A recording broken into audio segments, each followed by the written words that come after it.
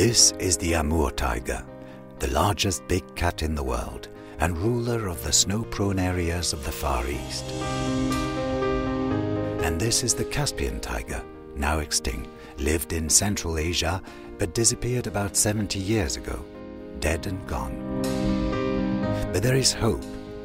Recent research revealed that the Amur and Caspian tigers were close relatives. They're almost identical in their genetic structure.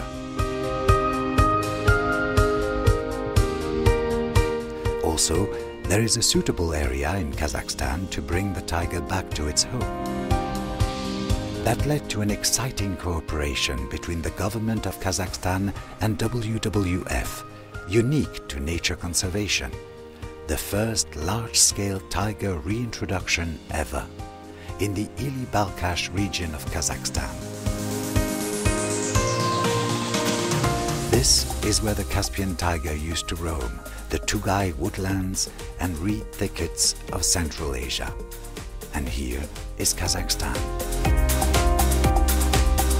The government of the Republic of Kazakhstan strongly supports this program and takes the first step to create a new Ili-Balkhash nature reserve.